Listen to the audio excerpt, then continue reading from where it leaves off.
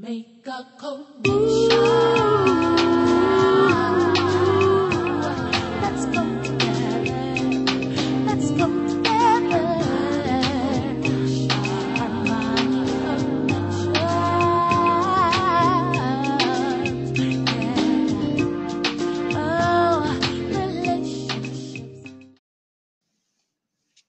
Hello. Guess who? Yes, Eugene and Andrea again. Hi, guys.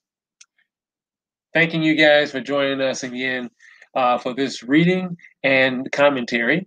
Please take your time and go to WeBuildLegacy.com and download your copy of What's Black Love Got to Do with It. It's a free resource just for you, put together just for you. Just for you. Yes. Okay. Listen. Today, this is one of my favorite. This is where, I, in my own personal research, I started gaining freedom. Because I think one of the biggest things, and I won't start my commentary now, but I think one of the biggest struggles and the biggest things that they try to prevent us from doing is to see ourselves. Talk about it. And so this is all about looking for yourself in the story. I'm going to hold the rest of my commentary to the end. This really speaks to me. So I hope it does something for you too. Look for yourself in the story. Before continuing, it is important that this statement is clearly stated.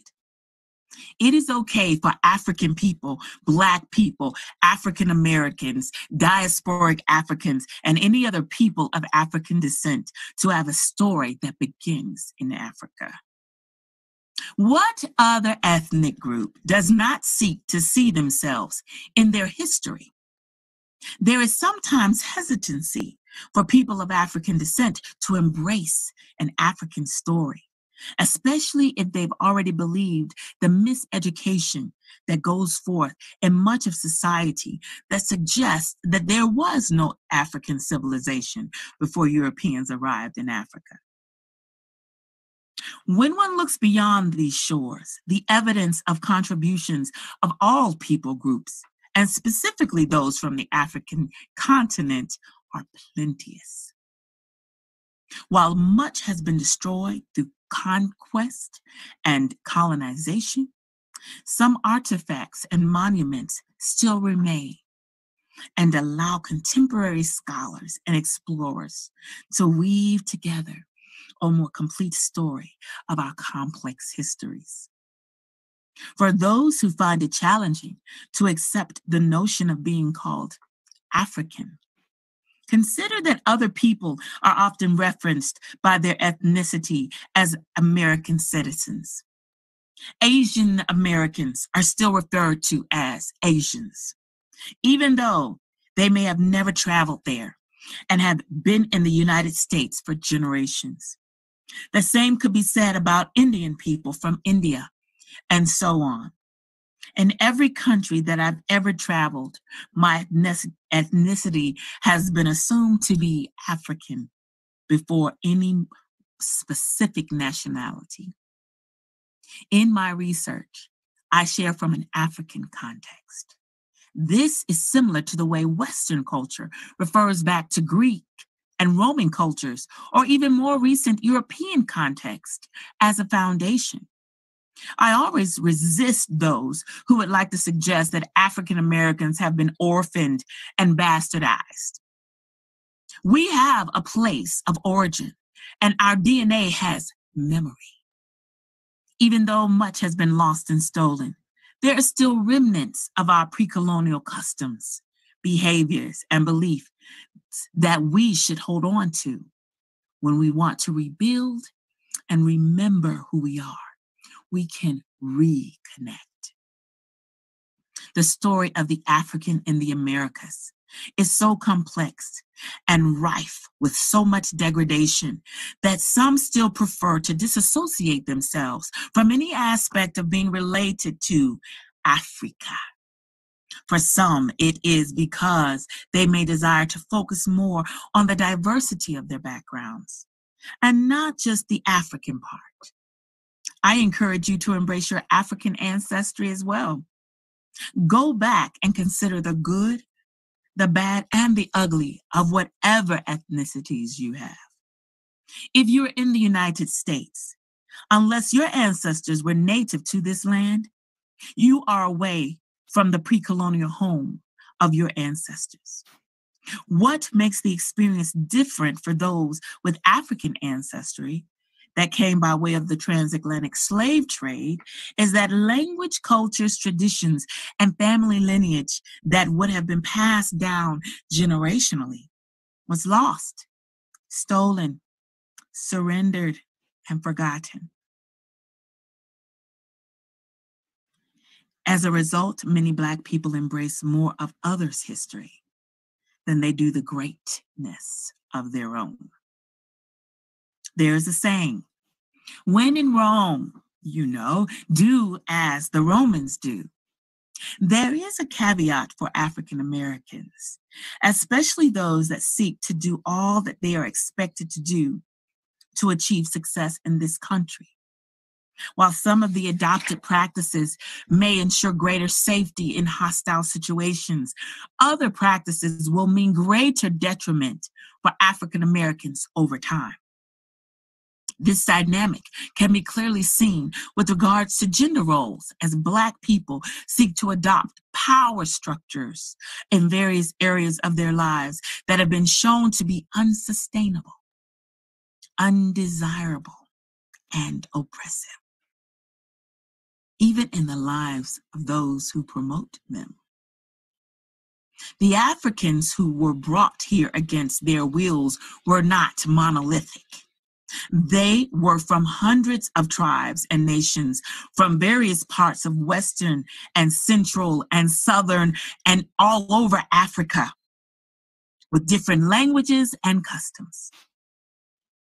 We, their descendants, are not a homogeneous group either. We have different experiences, exposure, expertise, education, and we come from different environments. We should expect that our romantic partnerships will also be diverse and unique to satisfy the unique needs and our unique needs and to work for our highest good. When I was growing up, people talked about the United States being a big melting pot. As I've grown older, I've leaned more towards calling it a chunky stew, and at times a tossed salad. The nature of a country that is built around immigration and freedom presupposes a tolerance for differences in beliefs, cultures, and traditions. A melting pot gives the impression that individuality and cultural differences have blended and melted away. For many African Americans, nothing could be further from the truth. The history of Blacks in America is not the beginning of Black people in the world. And history shows the success of romantic partnerships among African people since antiquity. Most research and statistics about African Americans involve some type of pathology, something that suggests that we are inherently unfit for many tasks, and that there is something innately dysfunctional or wrong with us as a group. Comparisons are made between white and Black people in relationships as well. There's a quote that says, "History is written by the victors." It would be unwise to base Black people's beliefs about themselves and their history solely on the reports of those who have been walking in the role of the victor for the past few hundred years. The recorded history of mankind, over thousands of years of recorded history, is one of cycles, uprisings and defeats, and dominating kingdoms from around the world. Every group of people has influenced the earth over that time. Wisdom would encourage us to celebrate the best of what those histories have to offer about people's cultures and give credit where credit is due. In the work that I do with birthing mothers through Sankofa Birth, I encourage women to reclaim their birthrights and reach back to embrace birth skills and knowledge that women before us practiced. These knowings allowed them to sustain themselves in a culture that did not allow them to have access to many modern resources and has sustained them from the beginning of time. Likewise, in our work with individual couples and families, my husband and I, Eugene and I encourage couples to reach back toward the strength of our ancestors. Black love existed before we arrived on these shores, and it continues to exist. However, in order to experience it in its fullness, there may need to be there may be a need to re-examine some of the beliefs and practices that some consider to be undebatable truths, and consider whether what you currently do works towards your highest good.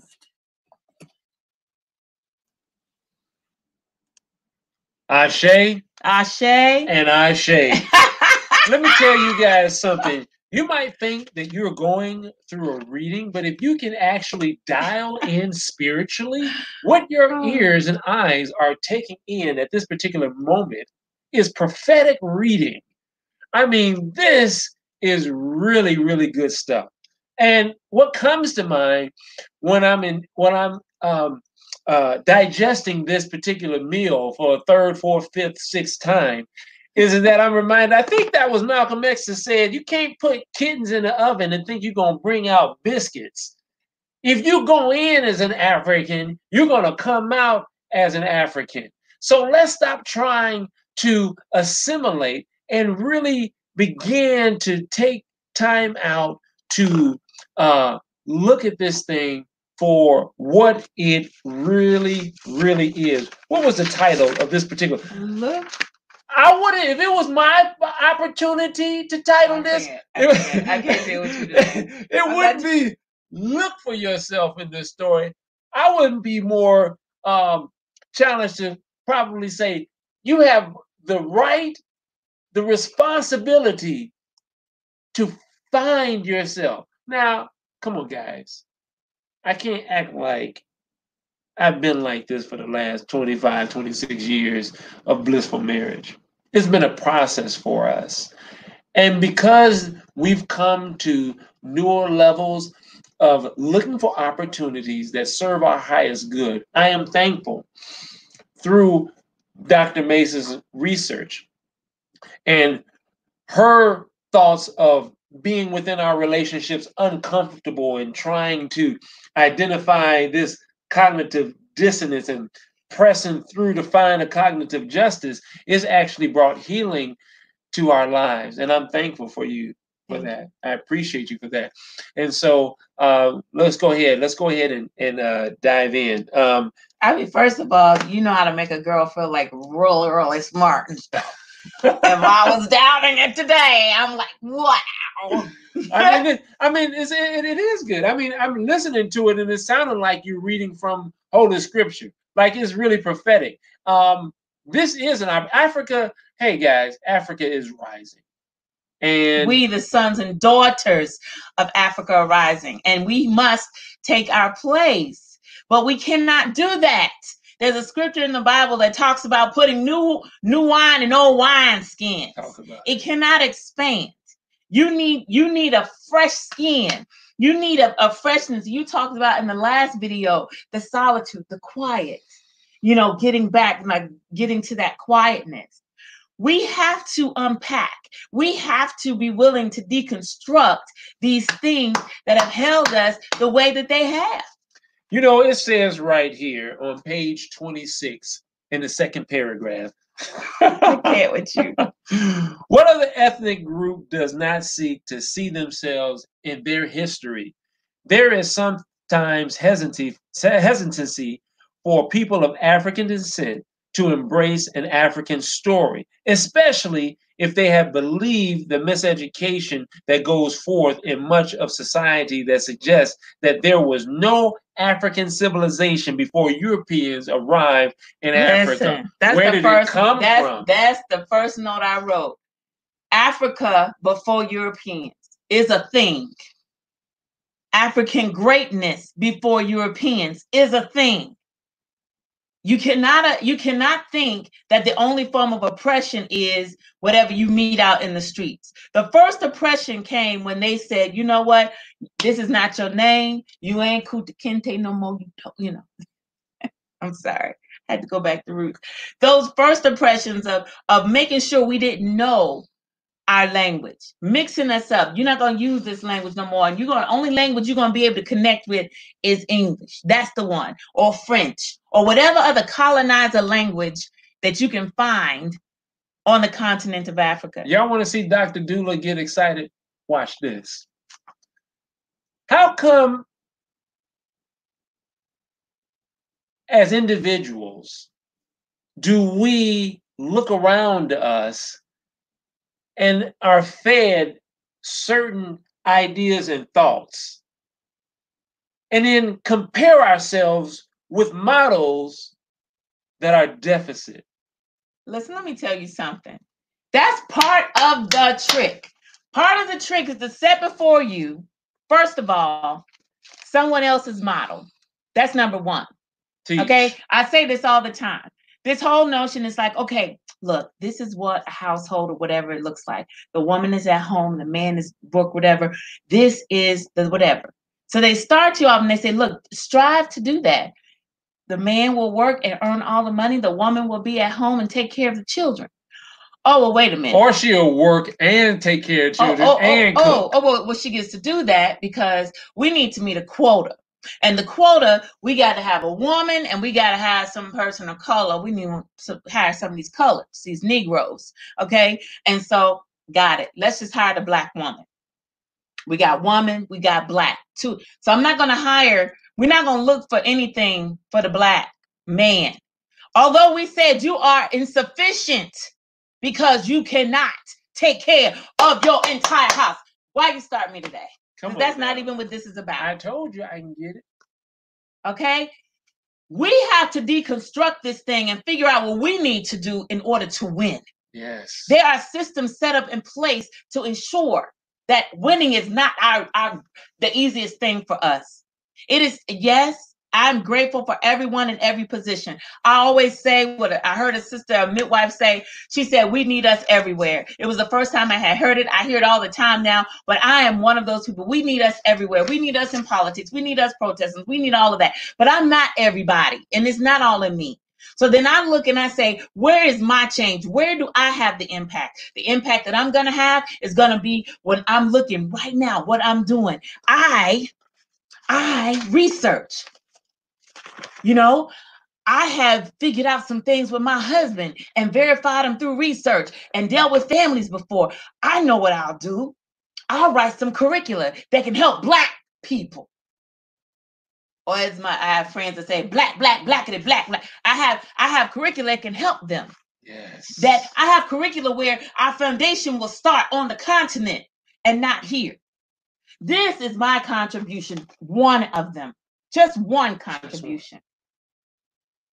Where is your contribution? What are you deconstructing? What are you doing to make sure that when we're talking about being free, when we're talking about all the things that we're going to do and we got to do this and we don't want to come together. Okay, fine. That's a whole nother thing about us all thinking and being a monolith.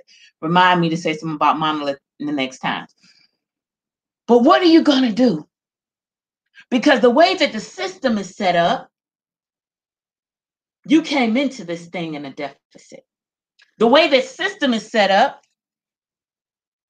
you better have some kind of superpower. Some kind of superpower. In order to get around it.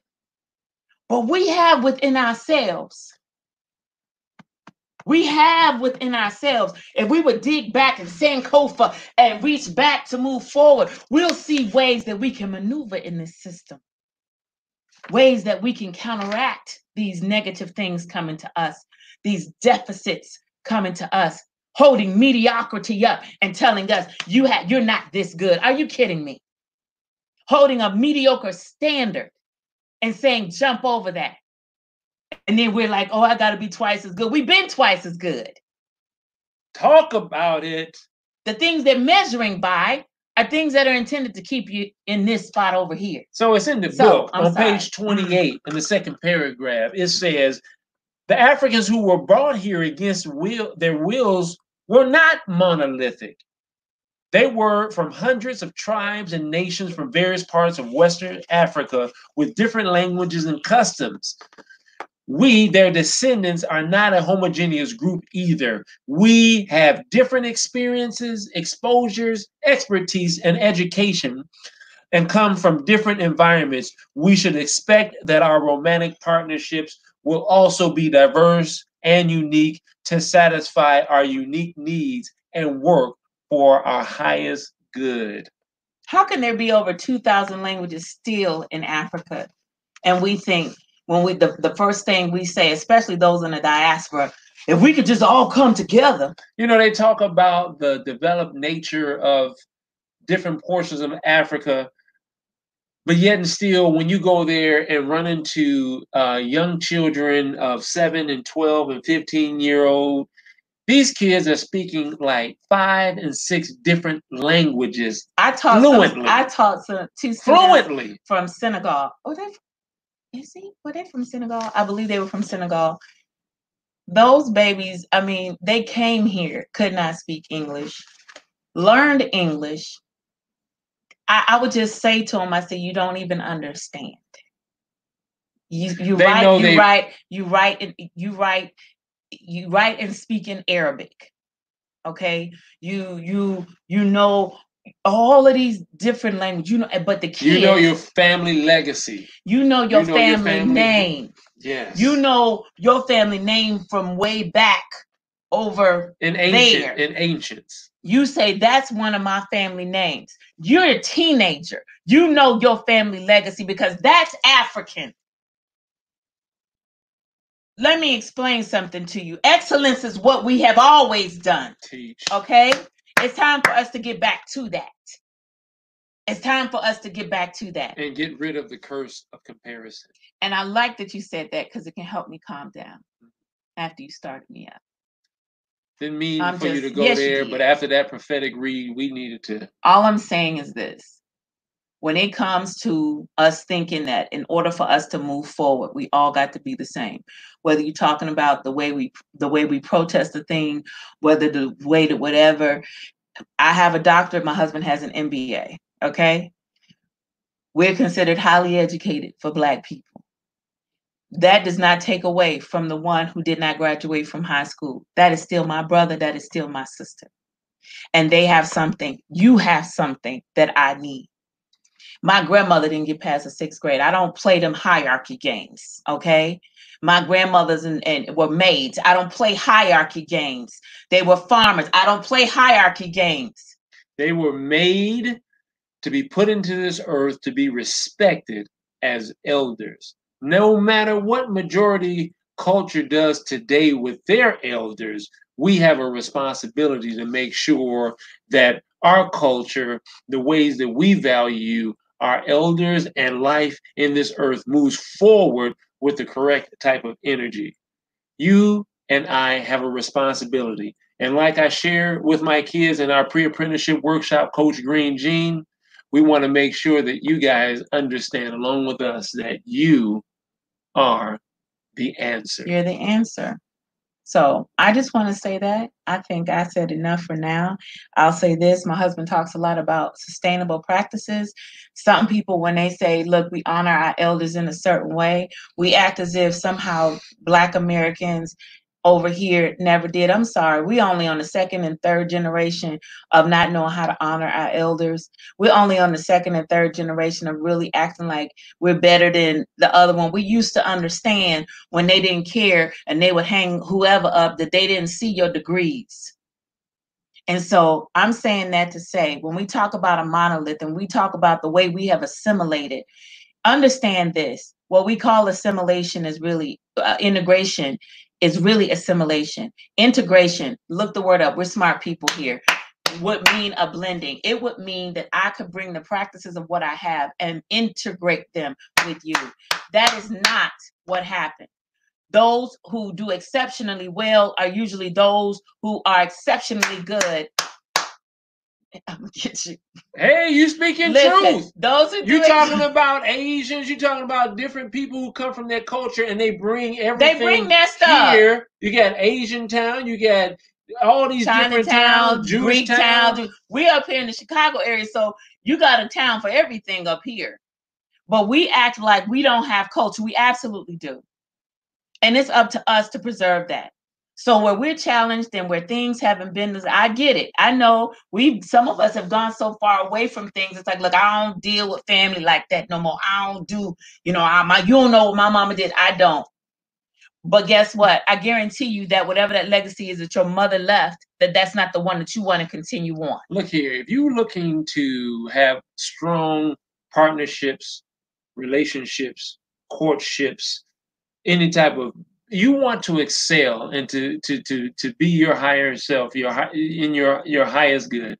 You owe it to yourself, not just looking for yourself in your story, but finding yourself in the story. Yeah. So important in order to work from a mindful place of why. I mean, there's so much that you can gather from life than a position, power, authority, and money.